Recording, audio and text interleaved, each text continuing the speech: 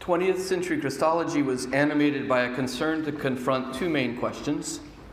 How does the historical Jesus, as interpreted in light of modern exegesis, relate to Chalcedonian understanding of Christ in the Church's tradition? And second, in a post-metaphysical age, in the wake of the influence of the revolution in philosophy conducted by the great figures of the Enlightenment, how might we seek to find God, not by metaphysical reasoning, or at least not primarily such, but rather as revealed in history, and specifically in the event of Jesus, crucified and resurrected? Kenotic Christologies developed in figures like Thomasius in the 19th century, later by Barth, Bulgakov, Pannenberg, Moltmann, and Balthasar in the 20th. They represent irreducibly diverse expressions of what I am characterizing here as a common movement. For all of them, in some way, the human limitations of the historical consciousness of Christ as a figure within history is strongly maintained, while also centering on the kenotic mission of the Son, itself expressive of inner Trinitarian life.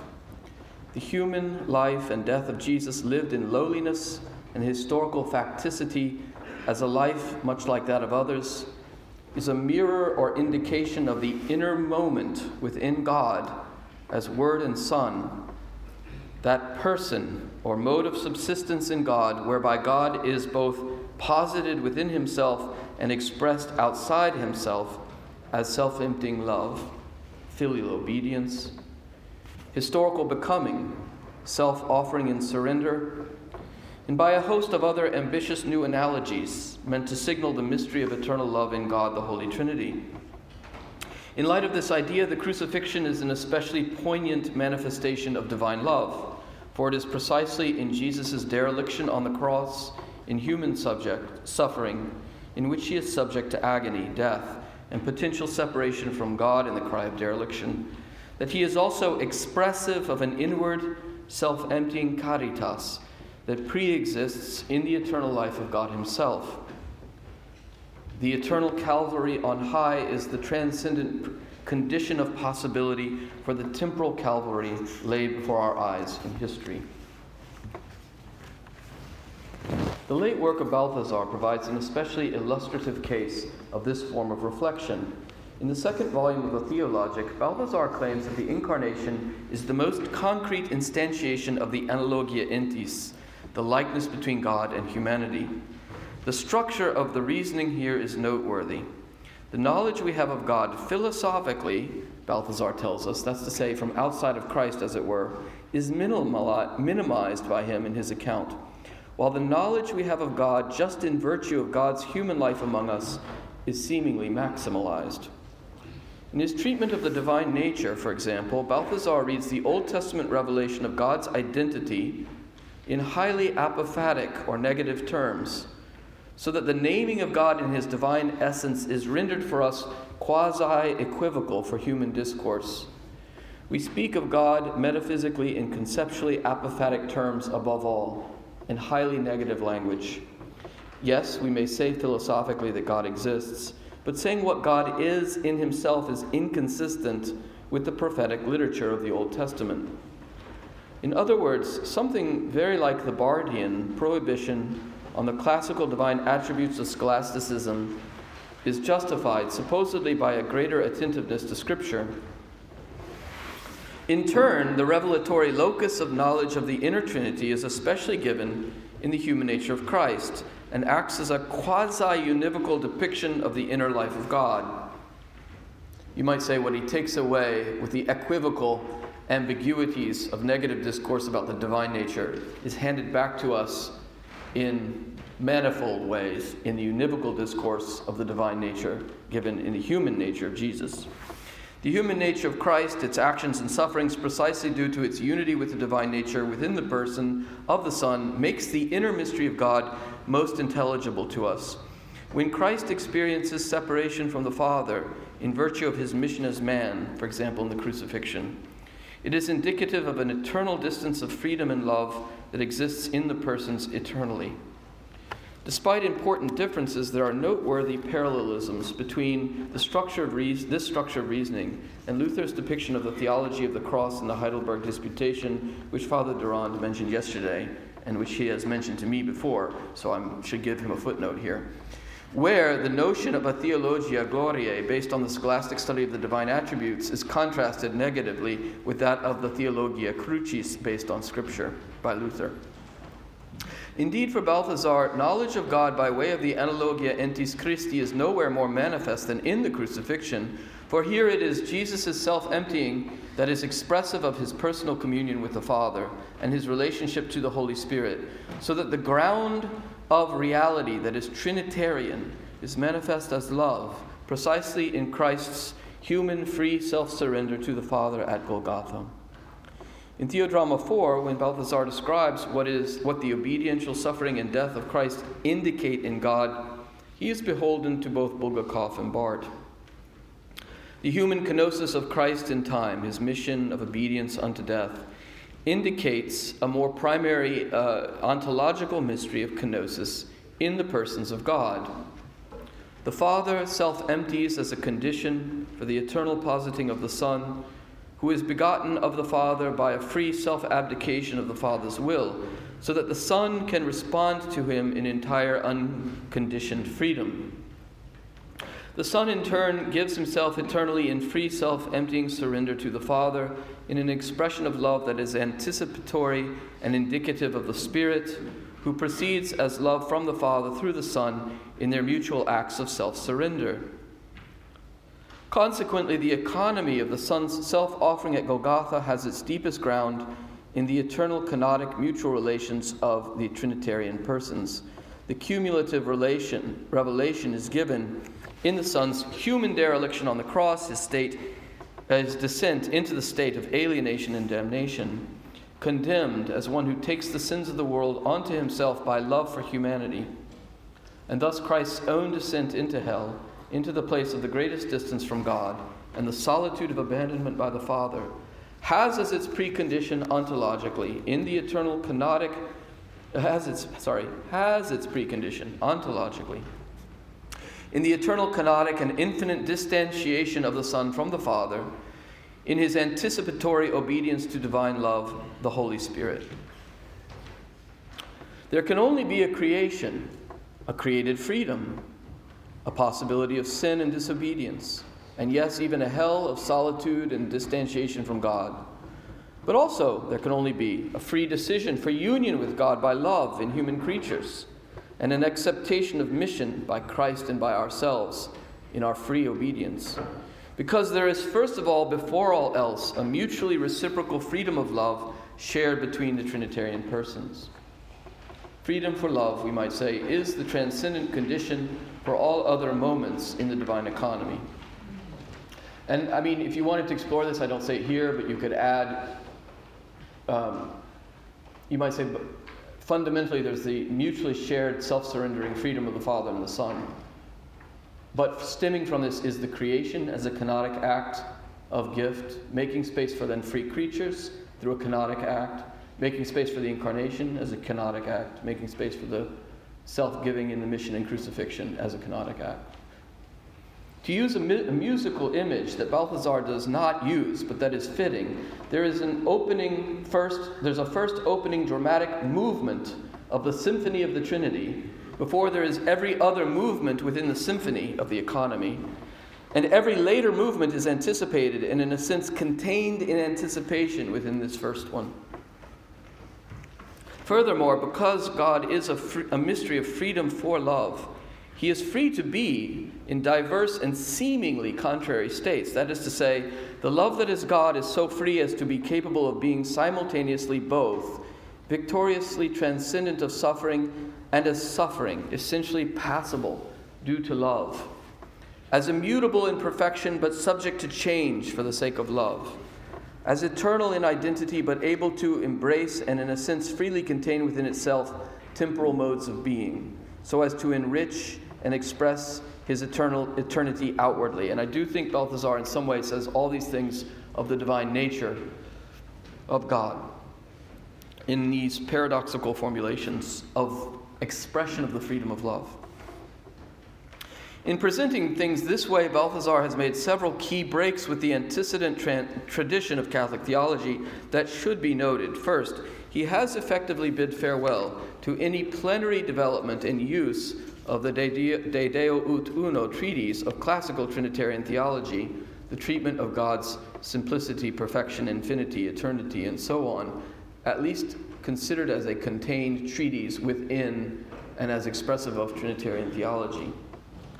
If he continues to assert some of these so-called divine attributes, we are not told in any systematic way, outside brief intuitions, why or how they are to be understood ontologically, or why their use is warranted epistemologically. Second, he has also bid farewell to the use of the classical psychological analogy common to both Eastern and Western fathers, arguably founded in both the Johannine theology of the Logos and the Pauline identification of Christ with God's pre-existent wisdom. Father Emmanuel Durand paid a lot of attention to this yesterday, helpfully. This twofold move away from the classical inheritance of Scripture and tradition in both fathers and scholastics, or I should say more fairly, Scripture as interpreted by the tradition of both fathers and scholastics, has for its effect that the self-differentiation of the persons must take place now under different auspices, not primarily by means of relations of origin according to an analogy of spiritual processions of knowledge and love, nor by denotation of a shared common divine nature or essence proper to God in his eternity, the so-called homoousios formula. Third, then, Balthasar has accepted a language of mutuality or duality of wills into the distinction of persons, so that the intelligibility of personal self-differentiation depends, in some sense, upon freedom of self-effacement and surrender maintained by the Father and Son reciprocally. This makes the affirmation of a unity of divine will and a unity of divine essence itself ambiguous, and does indeed suggest the possibility of a narrative drama occurring within God as the precondition of the historical unfolding of the creation and redemption. Finally, and perhaps most importantly, there is little or no systematic recourse made to the classical teaching of the diatheletism and the Third Council of Constantinople that posits that there are two wills in Christ, human and divine. Without denying this truth, Balthasar is, of course, the author of a major study on Maximus the Confessor, and in that sense helps rehabilitate a whole sensitivity to the origins of this teaching in the tradition. But without denying its truth, Balthasar in his mature work simply rarely alludes to it, and it has no real thematic role in his thinking. Or perhaps we could say, more accurately, that it's an idea subject to radical reinterpretation in light of a canonic notion of the mission of Christ. Consequently, in the Theodrama, volumes 3 and 4, especially in the English editions, the human willing of Christ in his temporal mission and obediential freedom is alone indicative in a quasi-univocal way of the inner life of the Trinitarian persons' relations. When the Son obeys the Father as man in time, in virtue of his human willing, we see into the self-surrendering love of the eternal Son as God, and even see by a mirroring reciprocity the kind of canonic love that the Father has for the Son from eternity. The human will of Christ is thus not depicted as distinct from and subordinate to his divine will in an instrumental fashion, as with Maximus and John Damascene, for example, nor is his divine will depicted as identical with that of the Father and the Spirit as that of God, the three persons having one will that is identical with the divine nature. Instead, we are presented with something like an inverted monophysitism, where the canonic life of the Son in his identity with man manifests precisely only in his human nature as such what it is for him to be Son in his very person, eternally as self-surrendering love. Of course, Balthasar assents notionally to the whole given framework of the tradition and knows and understands its scope and depth in an exceptionally cultured way, far better than I. But one may rightly ask whether, despite this, he has adequately preserved essential elements of the tradition in his creative and impressive rearticulation of it. It should be evident from the tone and character of my cursory remarks that I am indeed skeptical about this. However, one should also understand that I take Balthasar's views to be relatively standard in modern Trinitarian theology and to resemble in various ways those of Barth, Bulgakov, Pannenberg, and to some degree Moltmann, on the various features indicated above briefly. If Balthasar is to be singled out, it is perhaps because he has developed the views mentioned above in a more coherent way than some of his colleagues and in deeper conversation with previous tradition. I take it, for example, that Balthasar is an excellent interpreter and systematizer of Bulgakov, and in many respects grounds Bulgakov's impulses or intuitions in a deeper conversation with the tradition. In the second half of this presentation, I'd like to explore the idea that the crucifixion is a manifestation of Trinitarian love from a Thomistic perspective, having recourse especially to principles of diotheletism, the notion that of there being two wills and activities in the one composite person of Christ, those that are human and those that are divine. They are distinct but not separate, so that the human agency of Christ reveals the divine agency. It is always the eternal Son made man who acts in virtue of both his divinity and humanity, in concord, symphony, and subalternation of his human willing to his divine will. The love of Christ as man in the crucifixion, then, is expressive of his divine identity as God and of the Trinitarian relations. His human nature not only manifests, but also conceals the presence of God, hidden and active in the Son's human suffering, in the Son's human activity, suffering, cadaveric death, and bodily glorification. This hiddenness of the divine nature in Christ, crucified, died, and buried, is important since it points us towards the irreducible place of an eschatological reserve regarding our knowledge of God's inner life. And here I will stand with Aquinas, and at least in some respect with Luther, against it, I take it, Balthasar and Barth. The teleological aspirations of our current knowledge of God in faith point us toward a more perfect union we do not yet possess, and thus stand at a remove from, and as a criticism of, every possible perfect being ontology derived within Christian theology or outside of it through philosophical metaphysics. How can we depict rightly the analogical interval between the divine will and the human will of Christ crucified, so that we think rightly about the manifestation of the Trinity and the hiddenness of the Trinity, as these are revealed in the crucifixion of the Son of God made man? So to begin with this project, first we should note three facets of Aquinas' diotheletism, itself a recapitulation of themes found in Maximus the Confessor that he assimilated self-consciously from John Damascene. The first is that the human activities of Christ in his ordinary human understanding and elective freedom are formally identical with those of other human beings. There's human knowledge and human freedom to love in Christ as there is in every human being.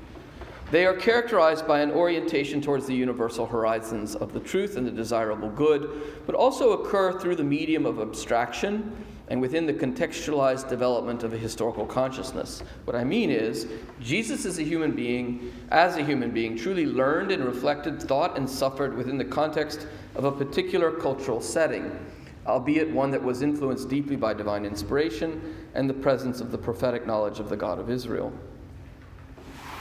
Second, these activities in Christ, while authentically human in every regard, are also subordinate instrumentally to his divine knowledge and volition, in such a way that they are illuminated from within and inspired in concord with a hidden divine wisdom.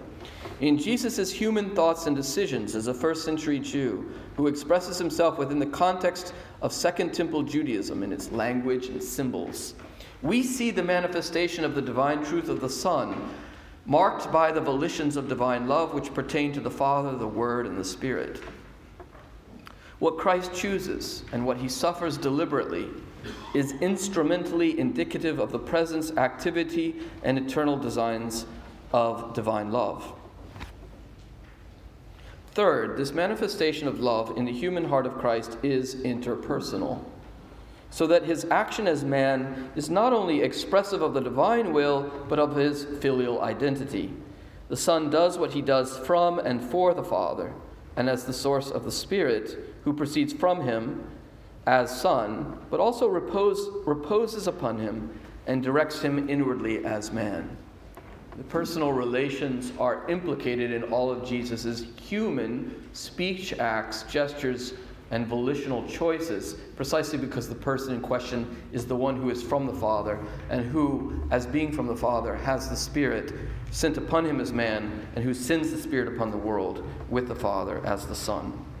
The personal actions of Christ as the God-human are theandric, so they manifest in a distinctly human way the presence and activity of the Holy Trinity. Only the Son is human. But when the man Jesus acts in virtue of his divine agency, for example, in healing miraculously, he acts with the Father and from the Father, and he acts with the Spirit and as the source of the Spirit, in the mysterious power of his deity.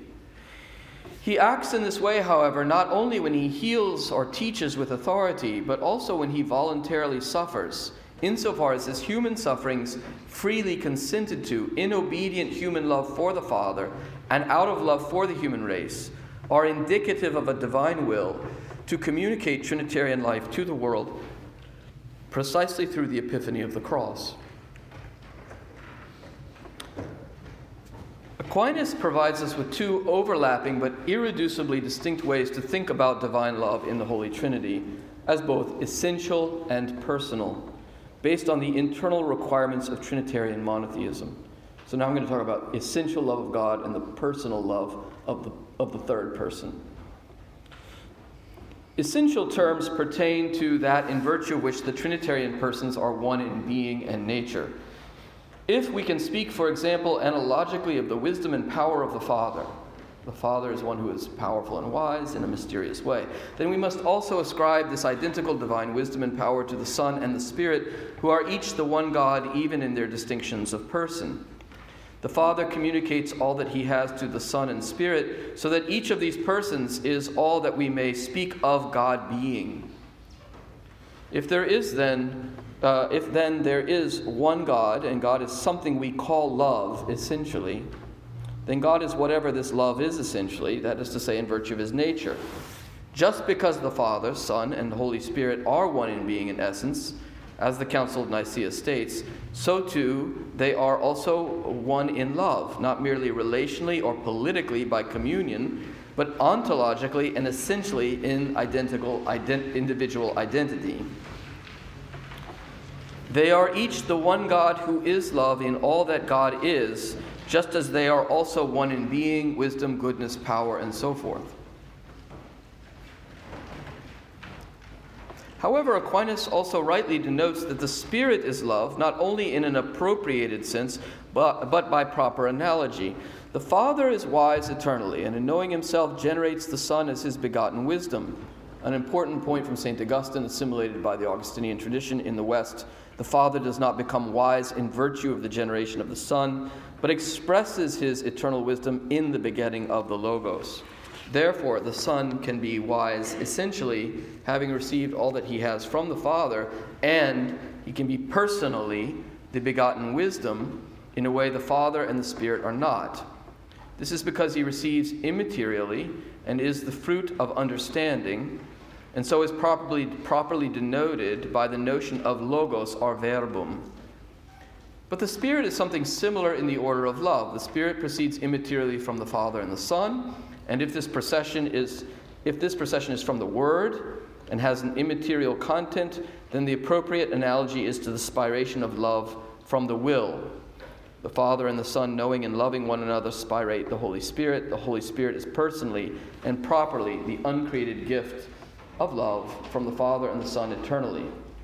The Spirit who is personally subsistent love, even as he contains in himself all that is in the other two persons, including the essential or natural properties of God.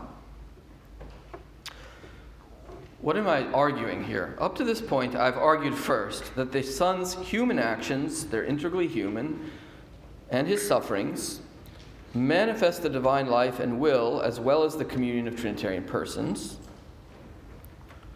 I've also argued that the love of the immanent Trinity can rightly be spoken of in two complementary and non-competitive ways, as essential and as personal. The question then is, how do the actions of Jesus in the crucifixion manifest the essential and personal dimensions of Trinitarian love. Let us consider first the essential love of God, first present at Golgotha, hidden in the human actions and sufferings of Christ crucified. Aquinas notes that God, the Holy Trinity, first essentially loves himself from all eternity by an eternal love and creates all things that emanate from him by giving them being freely as an expression of divine goodness, from within the divine love God has for himself. The redemption recapitulates this pattern. God loves his own eternal goodness and freely gives from this pre-existent wellspring the gift of grace and redemption, manifests especially in the incarnation and the crucifixion. Christ's human decision to suffer death by crucifixion for us, then, is a human manifestation of the Son's divine desire to recreate the world in light of Trinitarian goodness. God so loved the world that he gave his only begotten Son. But we could also say, just as fittingly, the Son so loved the world that he gave his life humanly. The Spirit so loved the world that he gave all of humanity new filial life from the cross.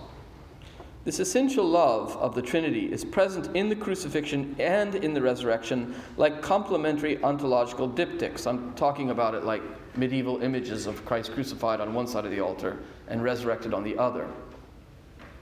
The essential love of the Trinity is revealed in the crucifixion of the Son's inalienable union of being and essence with the Father and the Spirit, which is unsunderable. You might say that in Christ crucified there is the essentially unsunderable love of the Trinity, present and hidden even in the dying and dead Christ. I am not alone, for the Father is with me. When you have lifted up the Son of Man, then you will know that I am. The I am of the unchanging, unsunderable love of God, the Holy Trinity, is revealed in the crucifixion. The union of the Father with the Son as God is greater and more perfect than the union of Christ's human nature and his divine nature, which are not sundered either at the cross. The Son on the cross is grounded in the unalterable union of love with the Father and the Spirit by which they are in him and he is in them, in virtue of their shared divine life, nature, essence. By the same measure, that love can be recreative, even from the cross, manifesting Christ's own explicit acts as man while dying. In Luke's gospel, he forgives his enemies and conveys grace to the good thief. Just as in John's gospel, as interpreted in the Catholic tradition, he denominates the Virgin Mary the mother of the church, and he voluntarily wills the salvation of the world. All things he wills as man, but which he can effectuate and communicate in virtue of divine love, which he shares with the Father and the Son from the cross. But of course, this same love is also eclipsed and hidden, since the God who is love is silent in the suffering death and cadaveric burial of the Son. This hiddenness of divine love remains in our own lives and in ongoing history prior to the eschaton, as we will return to shortly. On the other side of the diptych, the resurrection, meanwhile, manifests the eschatological victory of divine love that was formerly hidden and present in the cross. The cadaver that is truly the Word made flesh, containing the hidden power of God, is now glorified, alive, and life-giving, casting eschatological perspective on all other things as penultimate. God is able to make all things new. But this same resurrection is concealed from our ordinary perception and known principally for this time in faith, standing at the horizon of all ordinary human experience. It casts an ultimate light on the provisionality of every human accomplishment or intra-historical achievement. You might say that the world is, in a hidden way, irradiated now by the victory of divine love, Trinitarian love, the love essential to the three persons, manifest in the event of the resurrection. The personal love of the Trinity we mentioned above, meanwhile, is that which pertains to the Holy Spirit in his procession from the Father. How does the human activity of Christ crucified reveal the Holy Spirit as love and gift? The answer is very simple. Christ sends the Holy Spirit upon all of humanity from the cross.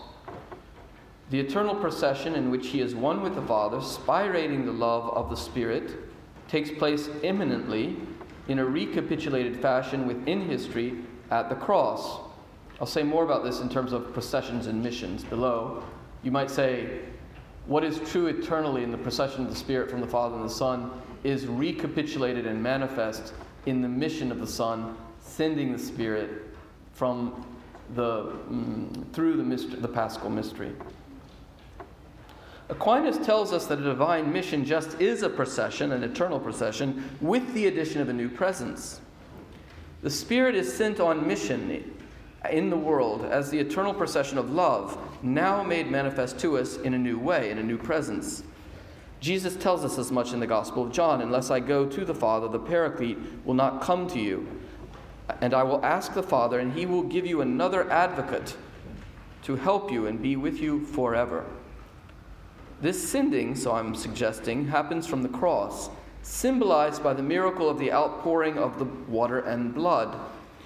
The Spirit comes out from the side of the dead body of God, sent from him as Word, that's to say, the Son is sent from the Father on the cross as the Word, who speaks into the world. But the Spirit's also sent from the Word. What I mean to say is the Spirit is sent from the Word, breathed forth from the cross.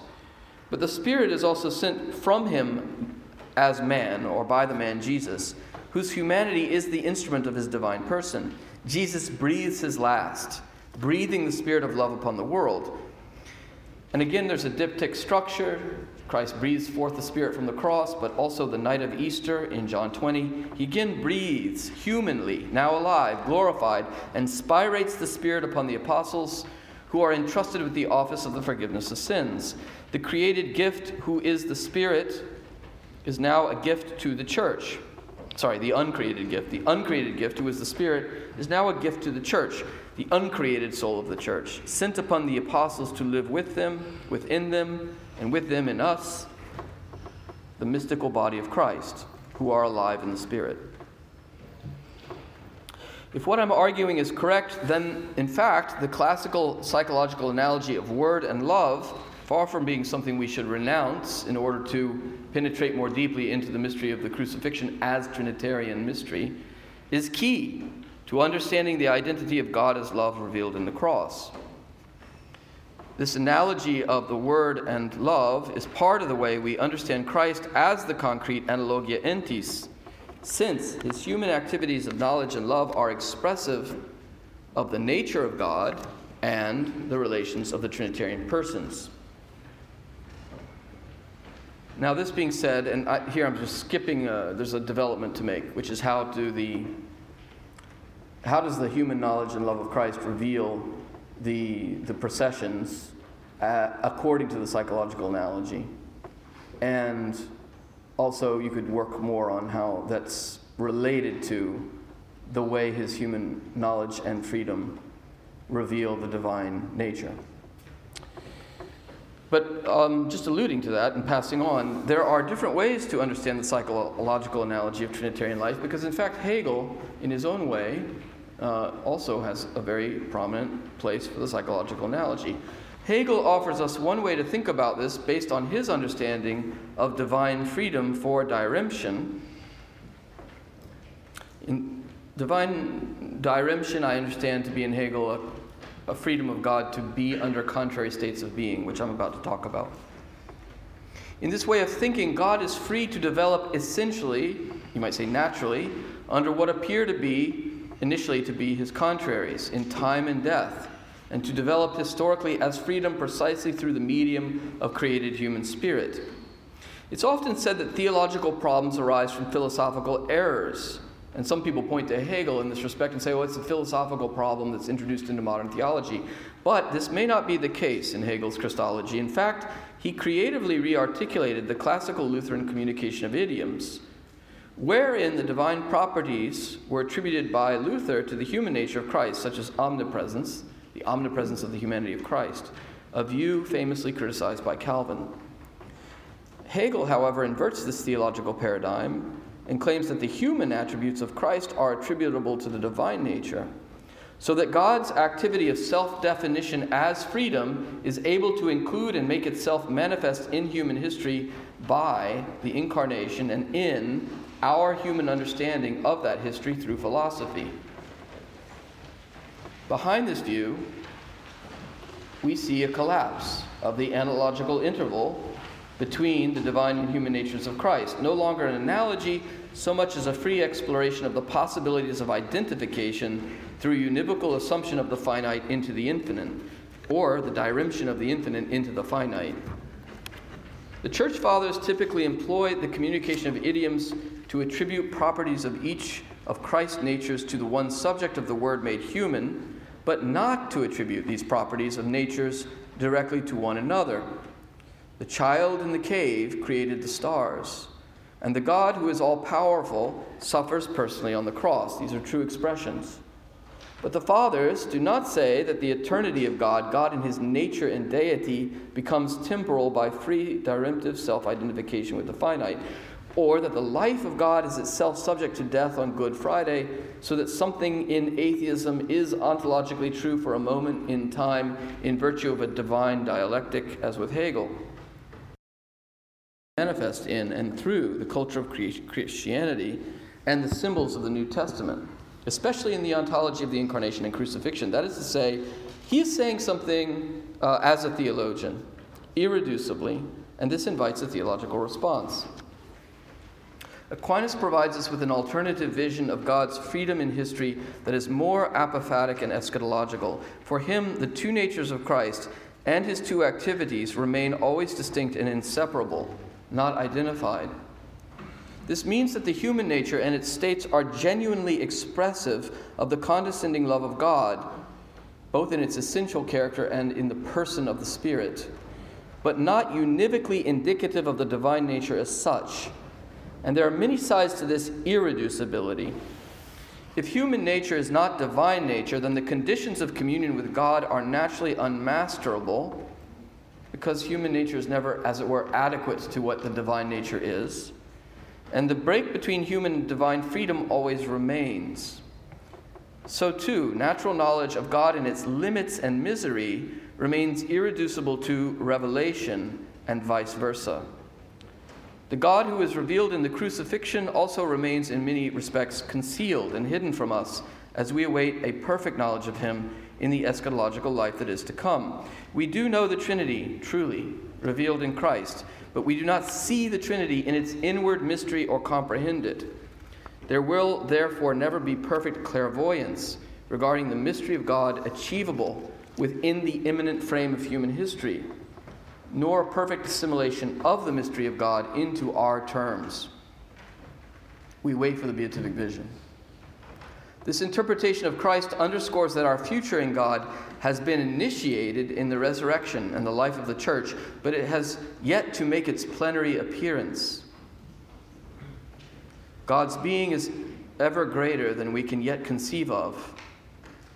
Jesus' theandric actions, the concrete analogia entis, now stand as a critique of all future merely philosophical pretensions at comprehensive understanding of reality.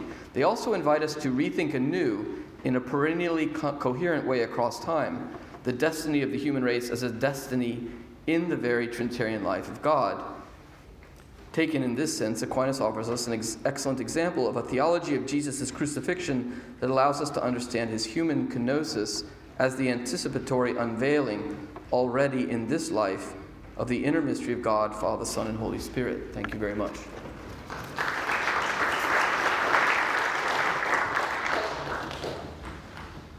Thank you very much, Mr. Hartmann. That was tremendously clarifying.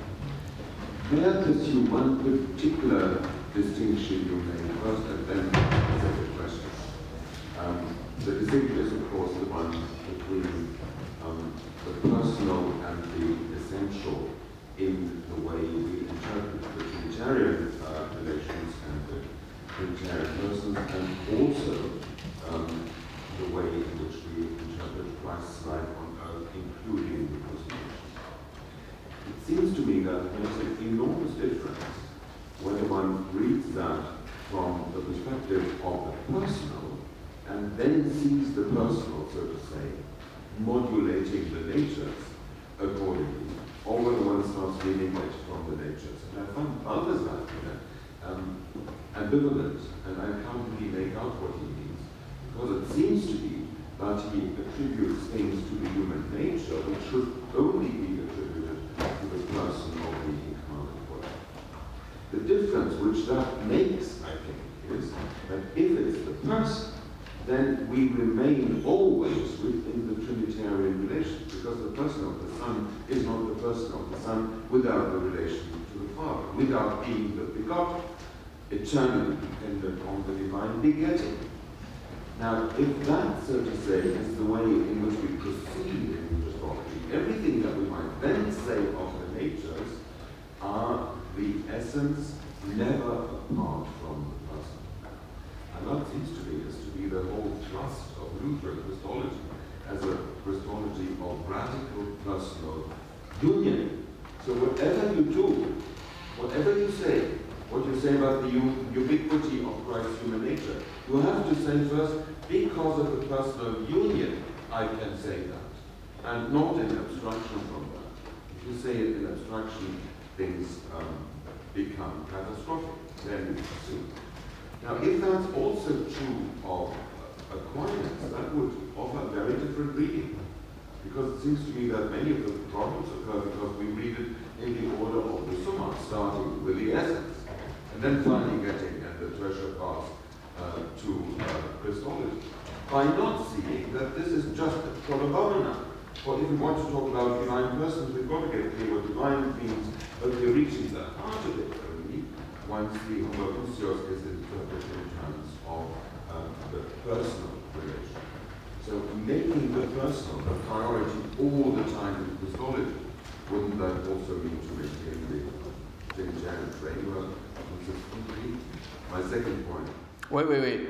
Let me respond. That's very important. What you just said is really important. So I'll give you a second point because it's very rich. But let me respond to that briefly. So I have three things to say to that.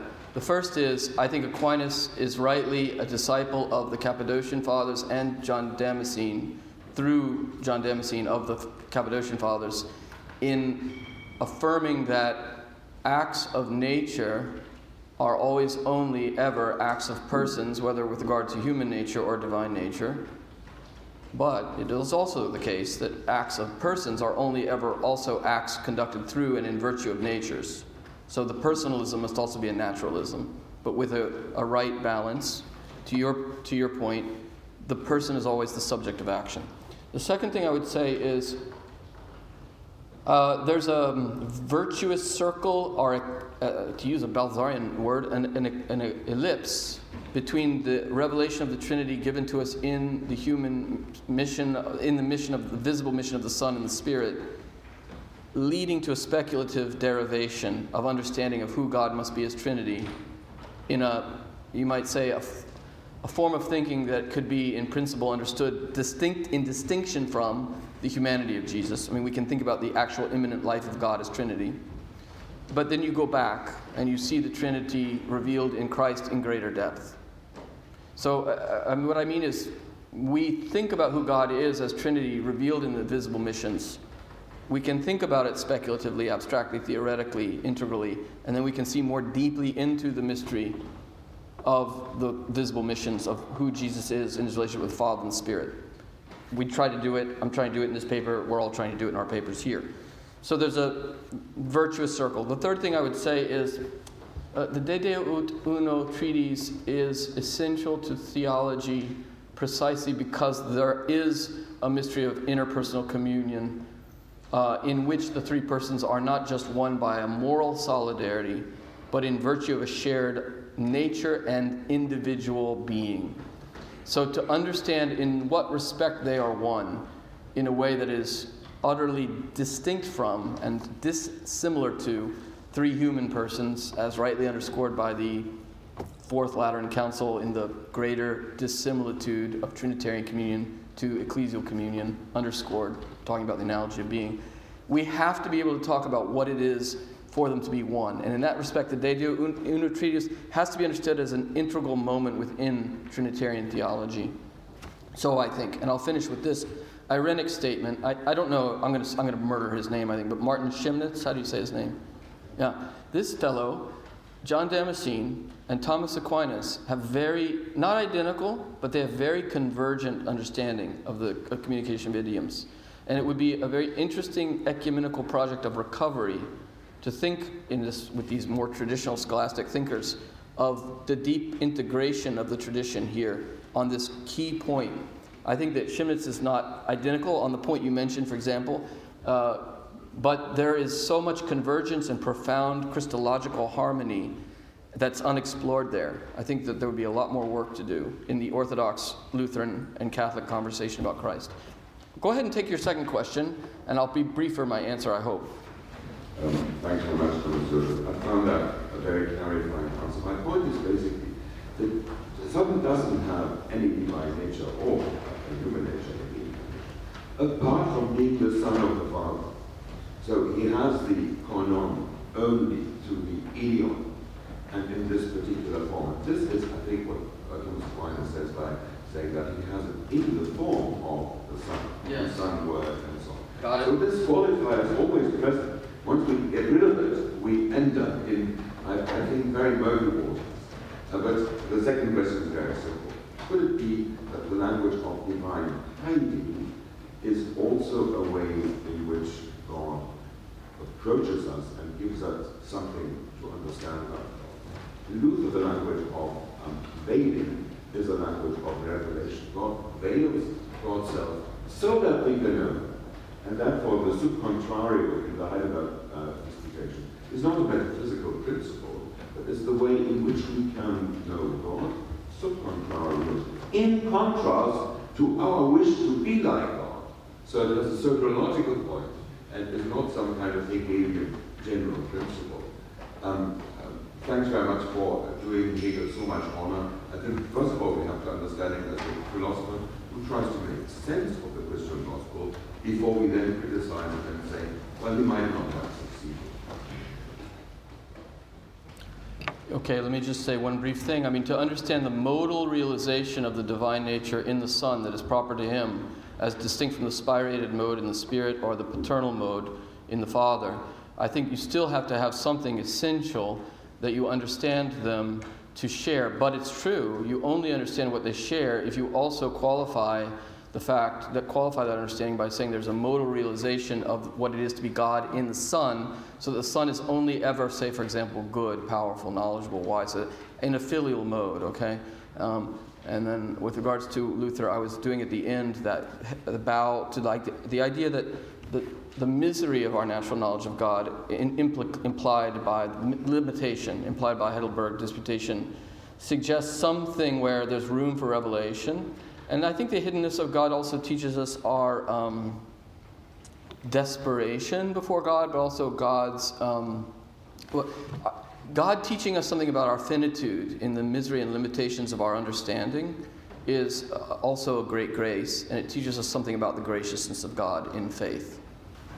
Thank you, Father Thomas Joseph. So, I have a hunch which you have triggered in my head, and I would like to get your opinion. You know Balthasar better than I do, and several people in this room know him far better than I. So I want to get a sense of whether I might be going in the right direction. Around page 2, you were talking about the quasi-univocal depiction of the inner life of God in Balthasar, and I share your worry about a kind of subtle, unspoken univocity or univocal presuppositions that might be at work in the background in Balthasar's vision of Christ and the way the Trinity is revealed. Later you talked about how Balthasar doesn't give the two wills of Christ's doctrine, the classical doctrine, enough space in his own reflections. Then we got to the communication of idioms, Luther and Hegel. Here's my suspicion. Between Thomas and Balthasar, are we perhaps equivocating on the term nature? Is this why we really can't understand each other, the Thomists and the Balthasarians? My suspicion runs in the following direction. A Thomistic and otherwise scholastic account of God and the Trinity would take as foundational a notion of nature as a principle of action and accounting for the specific identity of the being, and this informs accounts of what is freedom, what is communion, what is love, etc. I have the impression that this is not so much at work in Balthasar. But maybe my hunch is wrong. What do you think? Well, I mean, Michel and Martin will speak to this with greater expertise. There's no question, and they will rightly defend Balthasar from the profane ignorance of my secondary, level of understanding. That being said, what I would say in his defense on this point is that I take him to be not intending to capitulate to the contributions of Hegel and Schelling in two different ways, but trying to recapitulate the tradition so as to rightly or helpfully assimilate something of the modern German idealistic ontology and its, you might say, dramatic reflection on the history of human reason, divine reason, inhuman reason, and the history of human freedom, and how human freedom and human reason in history can be expressive of divine wisdom and divine freedom. So it's true that it's not a very... Balthasar speaks much more when he's a Thomist, or when he takes from Aquinas, he appeals much more to the real distinction between essence and existence in a way that's clearly dependent upon and influenced by Gilson, among others, and in conversation with Ulrich. So there's a lot more of the metaphysics of esse than there is of natura. But I do think he's trying to explore how nature as freedom in God and nature as freedom in human history can be interpreted to convert the history of European thought back to a primacy of love. So the history of human freedom should be a history of love, of freedom for love, not the will to power, not the will of autonomy, but the will to love.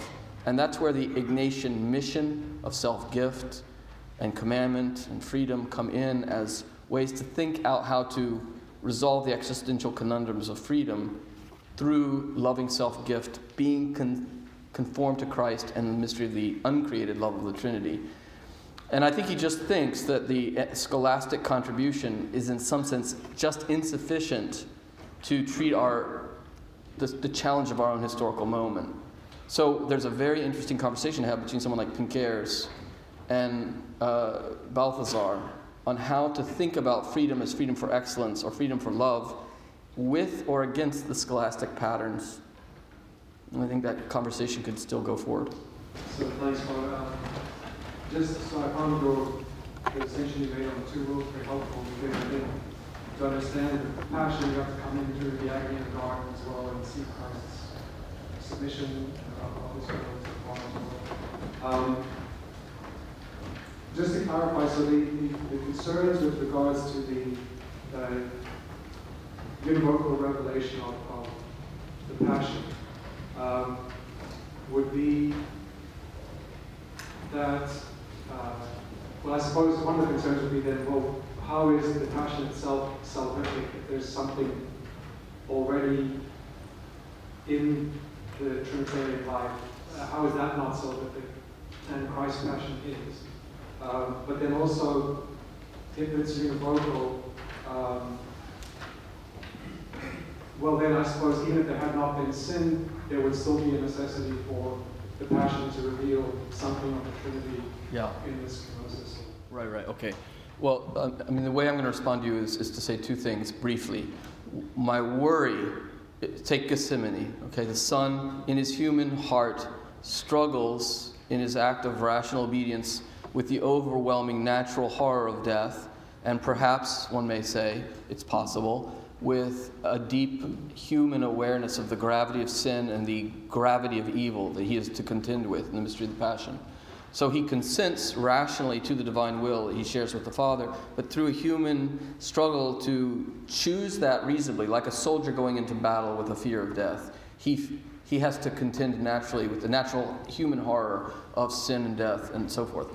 I do not want to say that is indicative of an eternal distinction in the Father and the Son constituted through an eternal act of obedience of the Son to the Father, or that there's something very like this movement of eventual surrender of the will and obedience that constitutes the eternal distinction of the Son from the Father. I do not want to say that.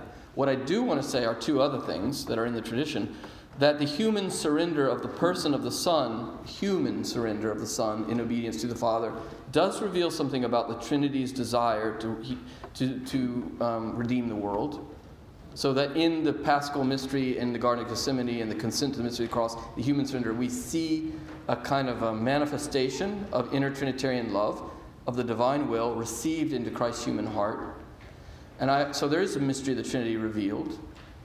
And I do want to say also that in the human obedience, the primary, in a certain way, the primary formal drama is the drama of him meriting our salvation by loving where we have failed to love and by obeying where we have failed to obey as the suffering servant, and redeeming us by descending into death in the human kenosis of the cross. And that is, so that, we're not just seeing a picture of the Trinity, we're seeing the Trinity heal and redeem us as by the Son being one of us and living humanly as the new Adam. Okay? Thank you very much.